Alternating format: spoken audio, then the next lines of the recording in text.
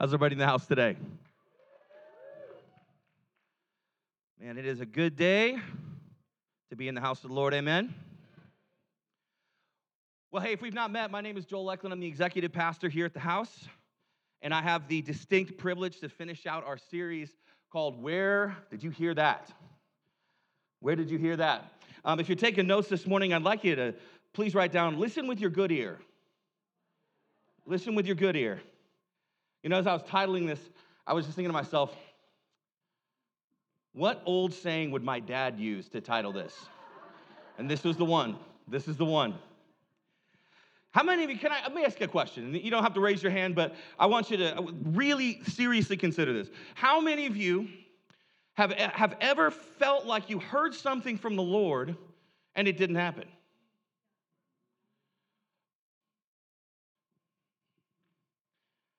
Now I'm going to flip the script here. How many of you, as parents, ever said something to your children that they misinterpreted and then they became upset when what you said didn't happen like they heard it?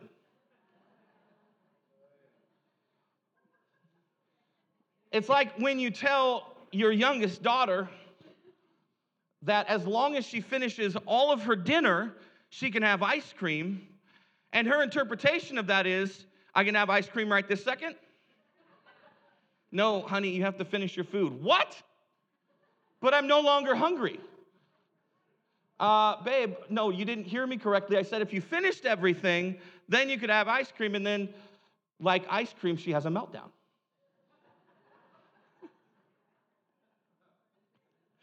We're going to go to 1 Thessalonians 5, 16 to 22. It says, rejoice always, pray constantly, give thanks in everything for this. If you've ever wondered what the will of God for you is, rejoice always, pray constantly, give thanks in everything, for this is God's will for you in Christ Jesus. You know, sometimes we think that God's will is really, really complicated. It's interesting how uncomplex God's will for your life is. That doesn't mean that that's God's plan for your life. It's God's will for your life. There's a difference between the two. You can have a different plan, but the same will. Don't stifle the Spirit. Don't despise prophecies, but test all things and hold on to what is good.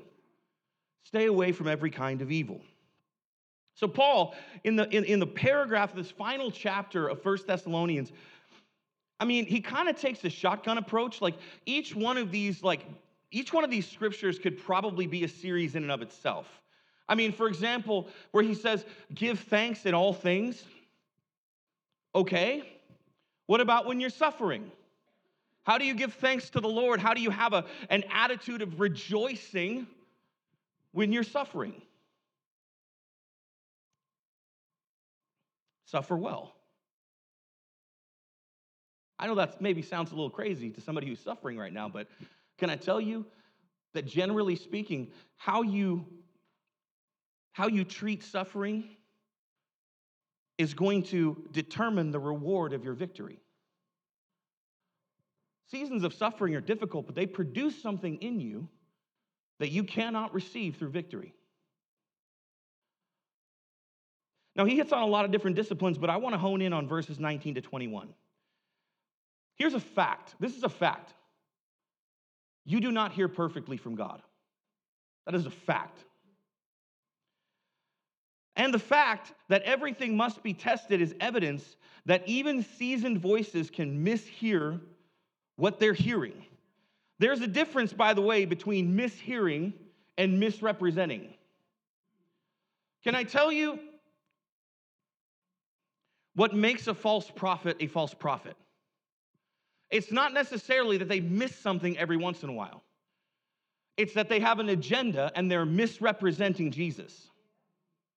They're teaching, they might be using a gift in the right way, but they're using it for the wrong thing. They're pushing an agenda that Christ isn't trying to push. In 1 Corinthians 13, Paul says it a different way. He says that we see as in a glass dimly, but then when the perfect comes, aka the return of Jesus bodily, we will see him face to face. Now, if you don't understand the mirrors of the day, mirrors were not glass, they were bronze. Have you ever gone into a fun house? And seen yourself in one of those fun house mirrors? Where either they distort your body to where if you're kind of a thicker guy like me, you're like, oh man, I could put this mirror in my house and feel pretty good about myself. Or if you're a thinner person, they make you look like a thicker person, and you're like, oh, I'm never going by this particular mirror ever again. Imagine you were looking at yourself in a bronze mirror.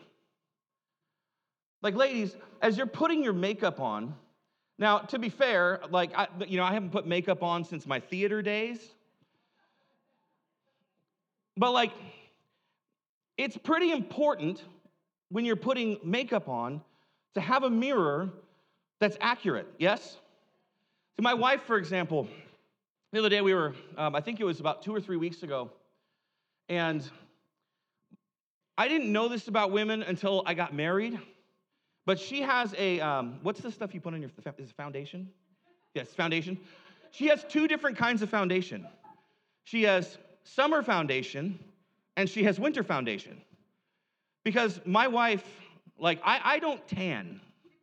I'm a redhead, I burn. I used to work with a bunch of Hispanic guys, and they called me, my nickname on the golf course was Tamale, because it was just red, nothing tan.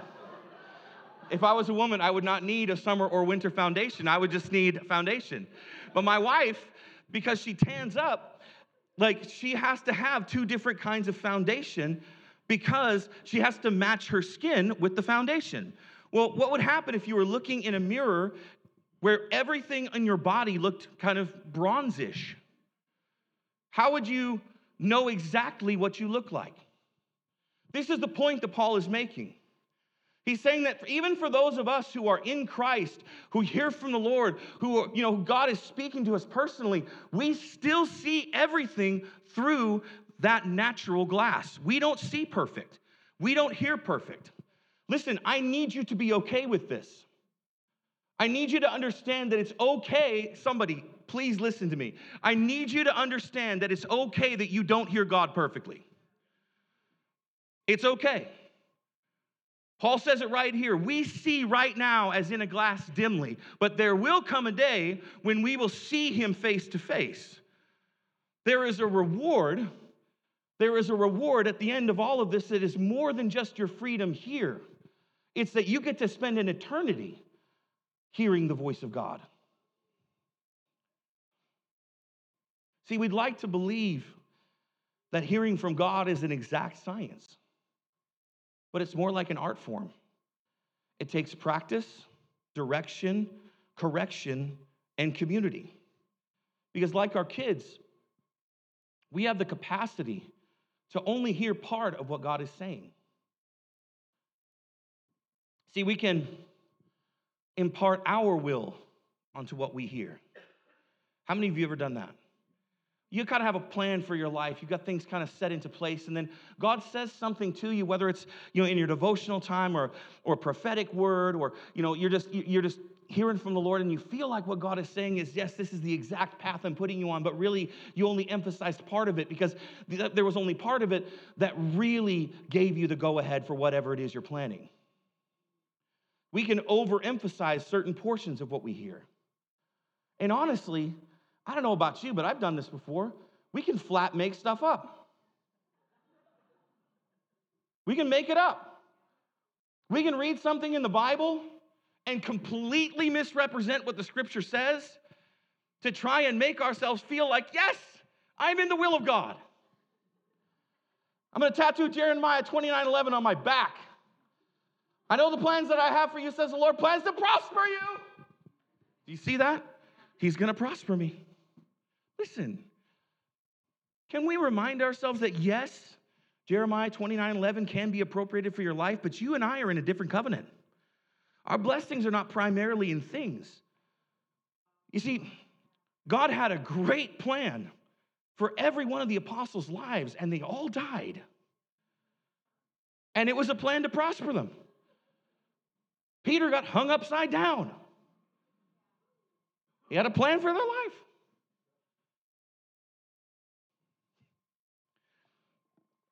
Listen, if the voice of God in your life only ever tells you what you already want or agree with, it's probably not the voice of God. It's likely the manifestation of your own thoughts, will, and emotions, actually. If God always agrees with you, if God always blesses every thought that comes to your mind, it's not God. Because the Bible doesn't tell me that he agrees with every son that he takes. It says he scourges every son that he accepts. And I don't know about you. I don't want to be tricked.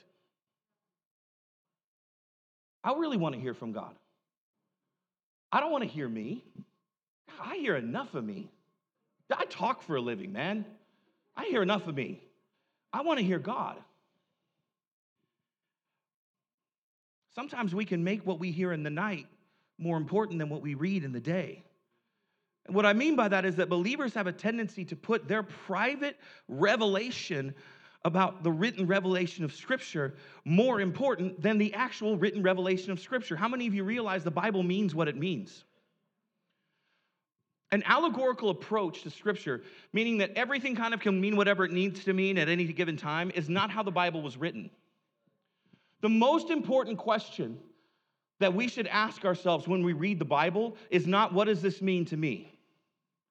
If that's how you're approaching Scripture, I want to gently correct you. Your question when we approach Scripture should be, what did this mean to the original audience, and what did the author mean? Until I answer those two questions, I don't know what the Scripture means. Let me give you an example. Jeremiah 29:11 says, I know the plans that I have for you, says the Lord, plans to prosper you and not to harm you, plans to give you a hope and a future. How many of you love that verse? Me too. You know who really loved it? People who were being told in that same passage of Scripture that they were going to endure 70 years of exile in Babylon. See, that prophetic message, although I can take a principle from my own life from it, is not something that I can appropriate into myself as though that is meant for me. Because it's not. It was actually fulfilled when God brought the Jewish people back from Babylon and put them back in Jerusalem. And so, when I read Scripture, I cannot just simply say that God has a plan for me, a plan to prosper me, a plan not to harm me, a plan to give me a hope and give me a future. Those things are true, but can I tell you that they are already fulfilled? Because you have Jesus, therefore you have a hope and a future. You are already more prosperous than you could ever imagine. Because all of the promises of God are yes and amen in Christ Jesus. All of God's promises in Scripture have actually already been fulfilled to you because you have Christ.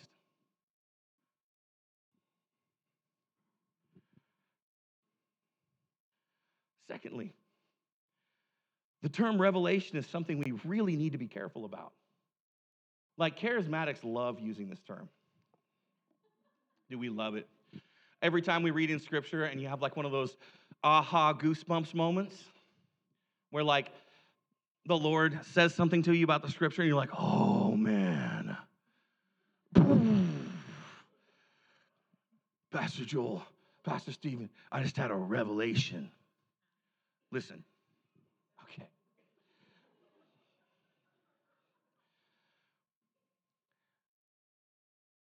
Revelation is the process of God revealing the unrevealable, or in essence, the creation of Scripture. That's revelation. God gave us the revelation of himself. But when we have a revelation in Scripture, we don't actually have a revelation. For example, if you go into a dark closet and you shine a spotlight or a flashlight into that closet, and you find a pair of shoes that have been in there for 10 years, you don't say, I have revealed them. Revelation, those shoes were not created in the closet. They were already there. Does that make sense? So when you read in the Bible and something comes and it just, boom, clicks to you, I need to tell you that what you're not having a revelation, you have illumination based on inspiration of revelation. You have illumination based on the inspiration of revelation. Have I confused you yet? Good.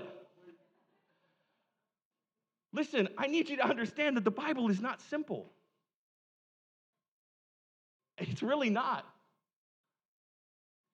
And trying to take a simple approach to hearing the voice of God and understanding Scripture has led a lot of people astray. And it's taken a lot of people, I got to be honest with you, it has shown people, or has caused a lot of people to believe that God is actually unreliable. Because we're so convinced that we are hearing him on a regular basis, that and all of these wrong decisions that we make from that place, it causes us to believe that maybe God is not as smart as I think he is. If you think you're hearing from God a lot, but what God is telling you to do consistently fails, friend, I gotta maybe encourage you today, change how you're hearing from God. Does that make sense? Here's why. My children have lived with me their entire lives up to now, and I still have to correct their hearing. Listen, I have literally known my father my entire life. I know, it's crazy. And honestly, I've worked with him for 15 years. And I still have to ask clarifying questions because I want to make sure that as a son and honestly as an employee, I'm doing what my boss wants me to do. Like, how many of you love misrepresenting, mishearing your boss, doing the wrong thing, and then being chastised for it? I just love correction. I would actually rather do a thing right the first time. And so when I'm talking to my dad, even though I know him probably better than anyone in this place other than my mother, I still have to be like, okay. Sometimes, I think I've mentioned this before. My dad has a way of leading to where when he gives you a suggestion, most of the time, as an employee, that's a command. I have learned that over 15 years.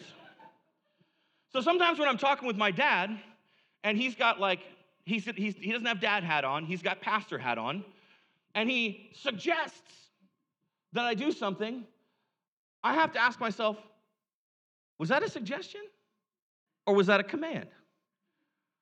And so there are times where I will actually point blank him and say, Dad, do you want me to do this? And man, it's kind of hard because he never wants to be like, but yeah, I have to ask him clarifying questions. I'm turning 40 this year. Turning 40 this year, and I still have to ask my dad to clarify what he means. Listen, there's a lot of us who have taken for granted that we hear from God so perfectly that we never question anything that he says. We never ask clarifying questions. We never go into community and ask people, is this really what God said?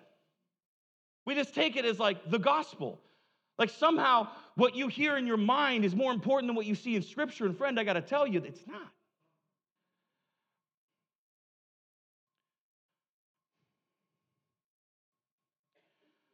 You know, Pastor Tracy Armstrong was with us, I think it was about 3 years ago. And one of the things I loved, he started going around and just praying for healing for a few people. And there was a couple people who got healed and a couple people didn't. And he said something that really stuck with me. He said, I don't have any ego about who gets healed or who doesn't, because I'm never the one that does the healing. Listen, we got to stop having such an ego about what we think God may have said to us. Can I tell you that the primary posture of hearing from God is humility? Number one, humble yourself, because it is a privilege just to hear from God. He doesn't have to speak to you. Listen to this. This is James 4:6. It says, but he gives greater grace. Therefore, he says, God resists the proud, but gives grace to the humble. One of my primary, I'll call it faults growing up, was that I was very prideful. And like even to the point where my dad told this story one time, it's so true. When we moved from Okanagan to McCall, and my dad became a pastor of a local church there, one of my teachers in parent-teacher conference, my mom and dad had been pretty used to hearing how good of a student I was. Like, school was kind of effortless for me. And my dad was shocked because it was the first time somebody had told him, your son is exceedingly arrogant. And the funny thing is, my dad used to tell me, like, not necessarily that, like he would say it in a nicer way, but what I didn't understand about what he was trying to tell me, he wasn't trying to point out necessarily a deficiency of my character so much as to remind me, listen, God resists people who are prideful, but he gives grace to people who are humble. Listen, I don't know about you, but I would prefer not to be resisted by God. Like, it's one thing to think to yourself, maybe God is displeased with me. Maybe God is unhappy with how I'm acting. It is another thing entirely to think God is literally putting his hand against me. He's resisting me. Whew. I don't know about you, but that scared me straight pretty quick. See, I'm not all that upset when my kids mishear me. Sometimes when they mishear me a lot, it's kind of a bummer. But see, I realize that their hearing has to be corrected from selective to objective. How many of you ever struggle with selective hearing when it comes to the things of God? It's not that I don't understand that I need to correct their hearing. It's their attitude about what they think they heard that either exalts them or causes them to grow or earns correction. Listen, God knows you don't hear him perfectly. He gets it. We know that we don't hear perfectly. The thing that either earns you exaltation or correction is your posture when God corrects your hearing. In the same way that if my little girl mishears that there's ice cream for her, and she says, Dad, that is not what you said. Because my little 7-year-old beauty, dude, that girl has some sass. She is a sassy pants McGee. And she, the other night, I'm telling you, man, like we were having chicken and broccoli and rice. And she loves broccoli, she likes rice, and for whatever reason, she's not a chicken person, you know? But I told her, hon, you still have to have the protein. Until you eat the chicken, you can't have the ice cream. And she said, Daddy, that is not what you said. Hand on hip and everything.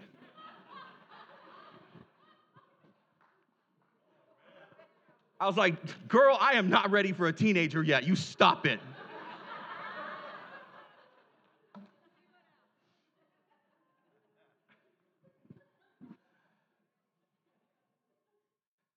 See, remember, that passage from 1 Thessalonians says, test everything. Not just what you want to test. Test everything. Can I rant for a minute? And the charismatic community has got to learn how to embrace real testing and real repentance, even in things as simple as hearing from God. See, what I see from many fivefold leadership graces simply reflects what I see happening in many believers. There's a brashness and a harshness and a lack of understanding about what hearing from God is really all about. It seeps even into the prophetic community. It's why you get prophets that say things really, really confidently, and then those things don't come to pass, and these guys make an excuse for it rather than just repenting. The problem that I have with that as a prophetic voice is that the issue, we see it in the book of Revelation where it says that the testimony of Jesus is the spirit of prophecy. Meaning that when I mishandle prophetic ministry, it's not my reputation that's being hurt, it's Christ's.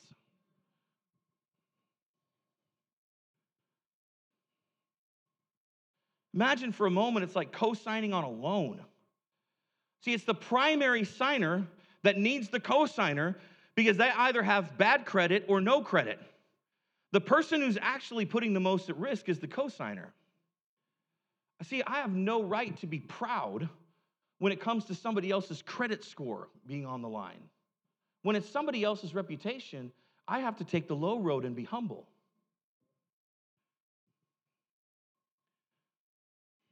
How do I test maybe this is a good question. How do I test what I'm hearing from God? Number one, does it align with God's word? Does it align with God's word? I'm not talking about proof texting here. I'm talking about the overarching narrative of Scripture. I talked about it earlier, but I think one of the things that we do really well and poorly at the same time is we love to take individual verses and make massive life plans over individual verses that probably were not written for us. I've got to tell somebody in the room, the book of Proverbs is not a book of promises. It's a book of wisdom, which is also tempered, I don't know if you know this, it's also tempered by the book of Job and the book of Ecclesiastes. Those three books make up what we call wisdom literature. Why? Because you can do all the right things and still have the wrong things happen to you. That's what Job tells us. Or you can do all the right things and have all the right results. That's what Proverbs tells us. Or you can look at Ecclesiastes, which was written by the same guy who wrote Proverbs, who screwed up his entire life, and find out you can have everything and still have nothing. Wisdom, okay. When we say God told me so, most of the time what we really mean is, I cannot be counseled and cannot be wrong in any way. I'm going to tell you as a leader, that is my experience when I hear people tell me, God told me to do this. And you know what the crazy thing is? The crazy thing is, no matter how many times, whatever it was that God told them, quote unquote, goes wrong, it does nothing but harden their belief that how I'm hearing God is the right way to hear God. That everything could go wrong because I heard from the Lord, quote unquote, and I didn't bring any counsel into it, did whatever I wanted to do, it blew up in my face, and then I'll go do it again in 6 months. Can I tell you what I wish more people would say? Like, this would be my absolute dream as a pastor. I think maybe God told me. I think maybe God told me. Because it actually leaves the open door for some counsel. Can I tell you why it's really important? The Bible wasn't written to you. Technically, it wasn't even written to us. It was written for us. But the point I'm making is this, is that we have a tendency to make everything about Christianity and the gospel about individualism because we're Americans and we're individuals and we love our freedoms. And how dare you, like, we live in North Idaho. This is like one of the most individualistic, like, isolated places in the United States. We love that every time we read you in Scripture, what we hear is me. When actually what the Bible means is us.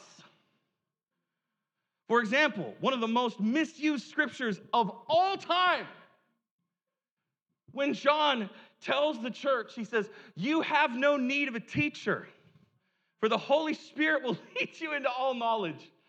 What is he saying?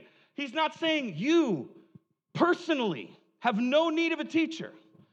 Because if he did, then why would Paul have gone out of his way to say that one of the fivefold graces is a teacher? Like, this is such a contradiction. It blows my mind sometimes that people buy into this. What it means is that as a community, we don't need an outside philosopher to figure out the mysteries of God. I don't need Plato's opinion. I don't need Socrates' input. Because I've got John, and I've got the Holy Spirit, and I've got Peter, and I've got Paul, and we've got us. We don't need an outside teacher because we have the Holy Spirit to lead us collectively into knowledge. Okay. Acts 21, 10 to 14. Am I going hard this morning? After we had been there for several days, a prophet named Agabus came down from Judea. He came to us, he took Paul's belt, tied his own feet and hands, and said, this is what the Holy Spirit says. In this way, the Jews in Jerusalem will bind the man who owns this belt and deliver him over to the Gentiles. When we heard the news, both we and the local people pleaded with him not to go up to Jerusalem. And then Paul replied, what are you doing? Weeping and breaking my heart. For I am ready not only to be bound, but also to die in Jerusalem for the name of the Lord Jesus. And since he would not be persuaded, we said no more except the Lord's will be done. I want you to understand why this particular passage of Scripture is important. Even in talking about how we treat a prophetic word. Sometimes what we do is we react to a prophetic word rather than simply letting it happen, letting it come to pass. See, Agabus' word was true. But how the people interpreted it was, oh, please, Paul, don't go. Paul was saying, this is what I knew was going to happen from the very beginning. When Jesus knocked me off a donkey, he told me that I was going to suffer greatly for him. This was just, for Paul, this was a confirmation of his destiny. To the people, because they didn't want to lose Paul, they tried to get him specifically to disobey the Lord.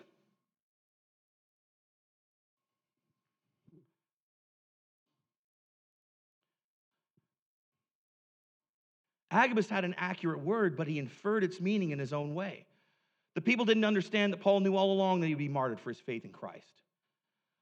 Listen, I've heard so many crazy things from people. God told me to do this. God told me to do that. Can I tell you what God will never do? God will never go against his own word. If what you think God told you doesn't line up with Scripture, God didn't tell you anything. If God told you stop going to church, you should question whether it's from God based on his word. If God tells you that it's cool to have sex outside of marriage or move in with your significant other, you should question that strongly based on his word. If God tells you to take out high-risk loans so that you can have that fancy new truck, you should question that based on his word. God will never transgress his word when he speaks to us. Number 2, have I run this by my leaders? If I run this by my leaders, can I tell you that one of the primary roles of leadership in your life isn't just good preaching on Sunday or marriage counseling when things get bad? It's actually to help you to understand and hear the voice of God. Like I said, we have a very patently American individualism when it comes to the body of Christ because we have been sold an American gospel that makes each one of us an authority unto ourselves. That may sound American enough, but it's not biblical by any stretch. Ephesians 4, 11 to 13 says this, and he himself gave some to be apostles, some prophets, some evangelists, some pastors and teachers to equip the saints for the work of the ministry, to build up the body of Christ until we all reach unity in the faith and in the knowledge of God's Son, growing into maturity with a stature measured by Christ's fullness. Listen, I'm not saying that your leaders need to hear everything that you're hearing in your devotional life. I'm suggesting that leaders are in your life for a reason. And it's not just so that on Sundays you can hear a message. I have seen people shipwreck their lives by moving when they shouldn't move. I've seen people shipwreck their families by leaving for a better job instead of staying because this is where you're in the will of God. Can I tell you, most of the time, when people will finally come to their pastors before they make a life-altering decision, when they've already made the life-altering decision. Not when they can actually be counseled, Not when they can be questioned, but when they've already made the decision, the house is already on the market, the cars are already sold, the yard sale's already been had, you're already out the door.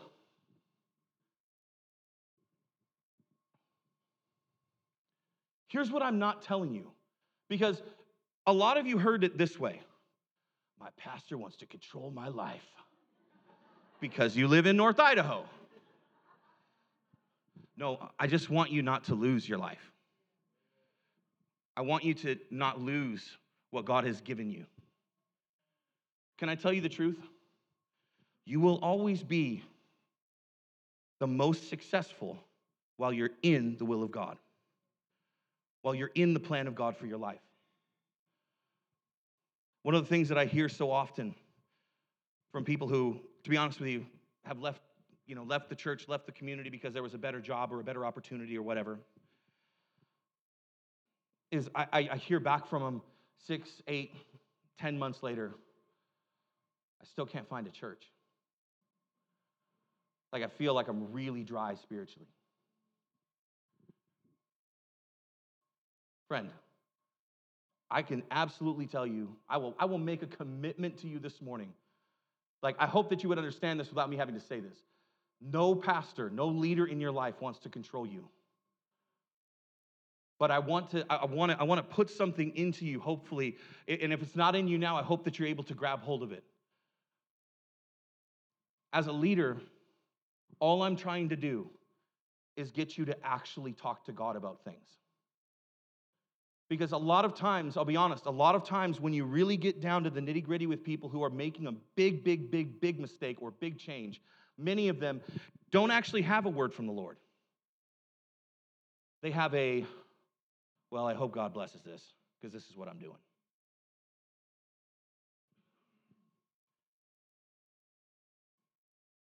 When you're making major decisions in a vacuum, it is really hard for us to do our job to equip and help to mature you. You guys ever watch that movie, Jerry Maguire? Help me help you. Help me help you. All right, last one. Here we go. Show me the money. Exactly. Have I run this by people I'm in community with? Proverbs 18:1. One who isolates himself pursues selfish desires. He rebels against all sound wisdom. Isolation is the playground of the enemy. He thrives in your life when you choose to keep yourself from being in community. Listen, leaders help in the macro of your life. Like, I'll be honest and say it, in a congregation of this size, not every single leader is going to be able to be in the micro of where you're at. But there's a reason why we encourage people to get into small groups. There's a reason why we encourage people to actually break out of their shell and meet new people. It's not just because we want everyone to feel welcome. It's because we realize that who you get around is going to generally determine what your life looks like.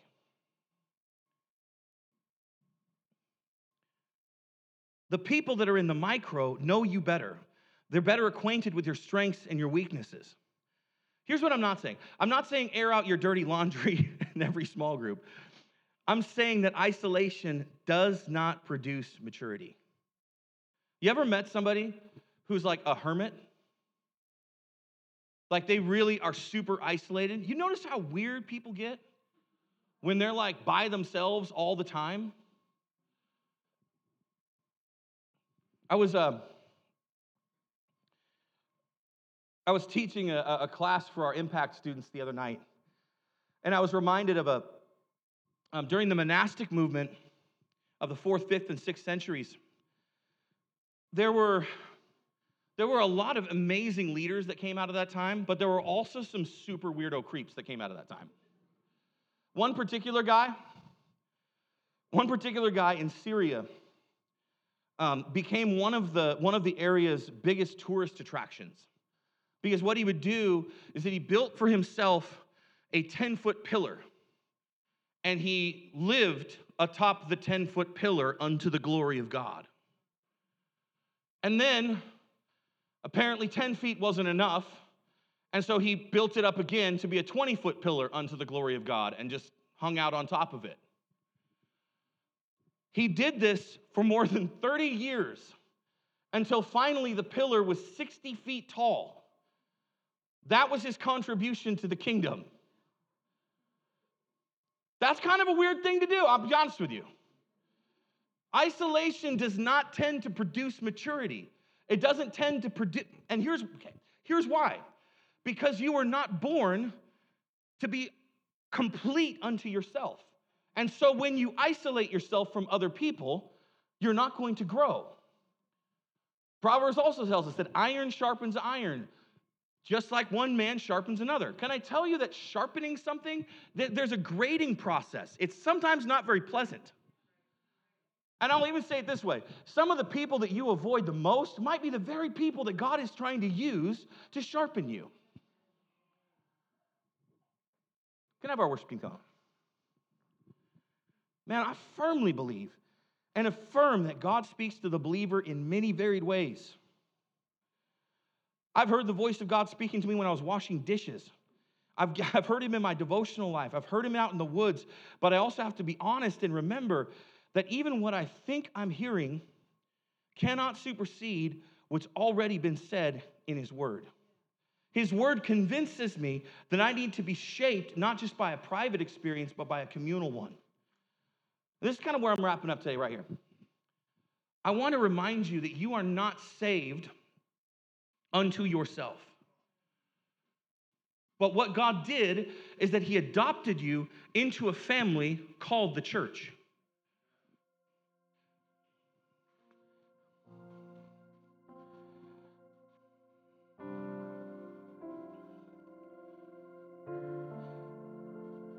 I think this morning, what I hope that you take away from this. Can I encourage you to be humble about what you hear from God? Can I encourage you to be humble about it?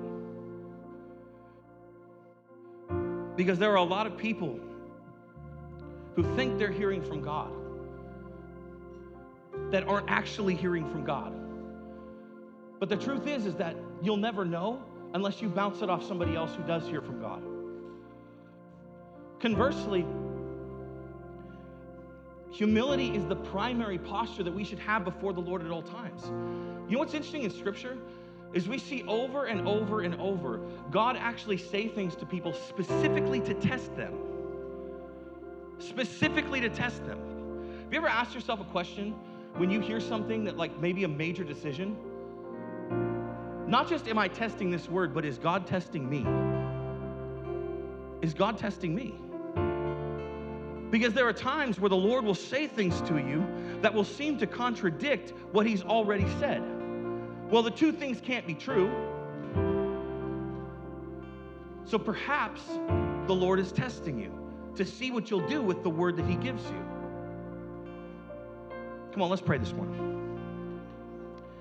God, I thank you that we have the honor of hearing from you. I thank you that it's a pleasure to hear your voice. But Lord, I also thank you that no matter if we've been saved for a year or 10 years or 50 years, God, that we do not hear from you perfectly and we always have to continue to grow in the knowledge of your voice. So God, this morning, over every person in this house, I pray that we would develop humility. Man, if there's somebody in here this morning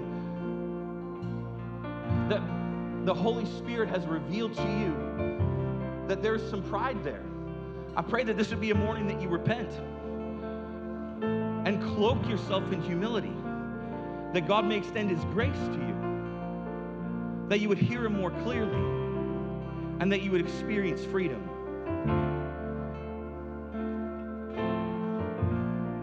There's just one other question I want to ask this morning. Do you know Jesus?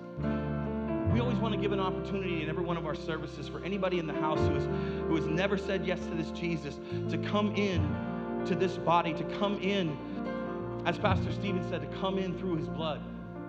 If that's you this morning and you want to give your life to Jesus, I want you to just raise your hand. I'd like to pray with you. Is there anybody in the house this morning? I realize this wasn't like a salvation-y message, but if you're here today and the Holy Spirit is speaking to your heart, I want to give you an opportunity to respond to the Lord today. Is there anybody in the house this morning? Lord, we thank you. Why don't you stand up on your feet this morning? Lord, we thank you today. We thank you today